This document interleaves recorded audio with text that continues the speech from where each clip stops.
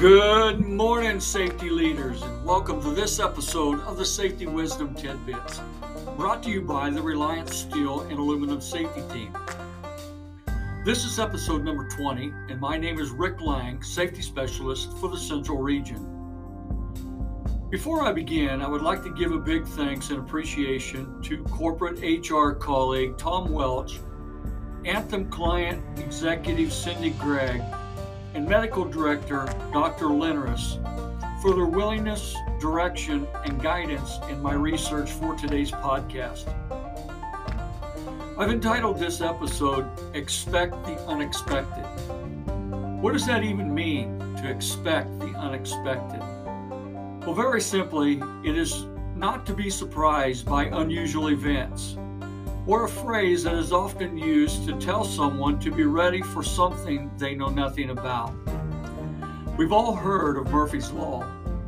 Anything that can happen will happen.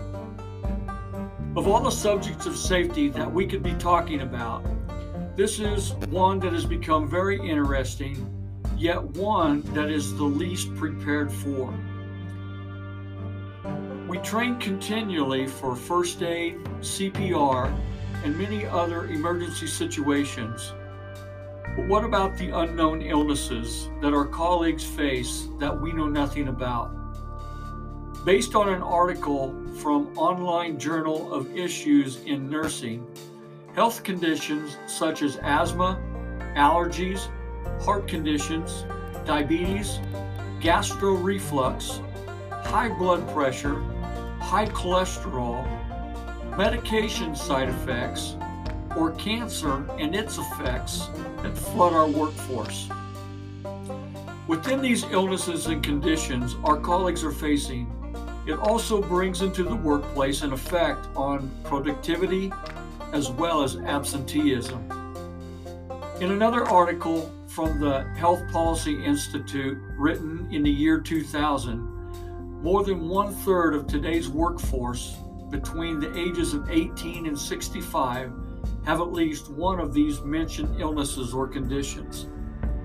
It was also estimated that by the start of 2020, that half of the United States populated workforce would suffer one of these illnesses.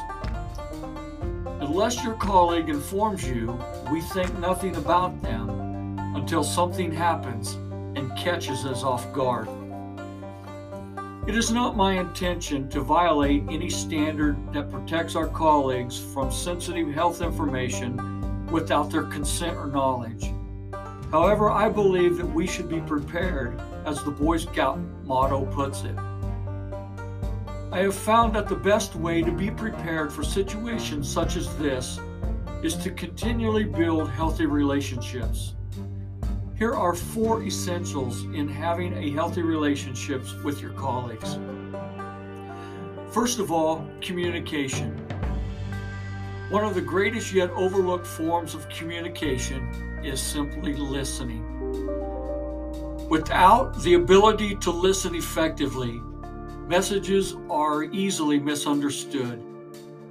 If there is one communication skill that we need to master, listening is it. By just listening to your colleagues, you can learn more about the key areas of their life and not even ask a question. Secondly is respect. Treat people how you'd like to be treated, with kindness, courtesy, and politeness. As you listen, respect your colleagues' wishes. Third is to trust. Trust in the workplace means your colleagues enjoy a culture of honesty, psychological safety, and mutual respect. Trust in the workplace also helps your colleagues feel secure in their jobs, boosts morale, and in turn reduces turnover. And lastly is support. Support from the workplace can help increase your colleagues' feelings of competence and therefore their level of interest in their work. Colleagues who feel valued and supported perform better at work and go beyond their required duties. As your communication, respect, trust, and support grows, so your relationships become healthier. The next step is to educate yourself with the illnesses and the conditions that your colleagues are facing. There are a couple of good resources that I mentioned in this at the beginning of the podcast.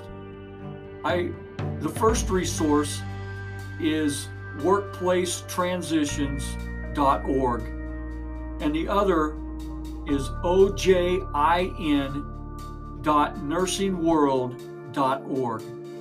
I will do my best to make sure that these resources are available to you. It is also recommended by Dr. Linares to help monitor healthy conditions by considering a blood pressure, pulse, automated cuff in common areas. As you continue to communicate, develop, focus, invest, and serve with no strings attached, you will open up streams of provision that flows both ways. Let me once again encourage you to use smart safety practices in your workplace. Stop your coworker from completing an unsafe act. Mention to your coworker why you stopped him or her. Act on the engagement of finding another solution. Review the unsafe act again with the actions that were taken. Train others in the resolution that was discovered. I hope that you've gained a safety skill today. If you know of anyone who could benefit from this episode, please pass it on. Safety is everyone's business.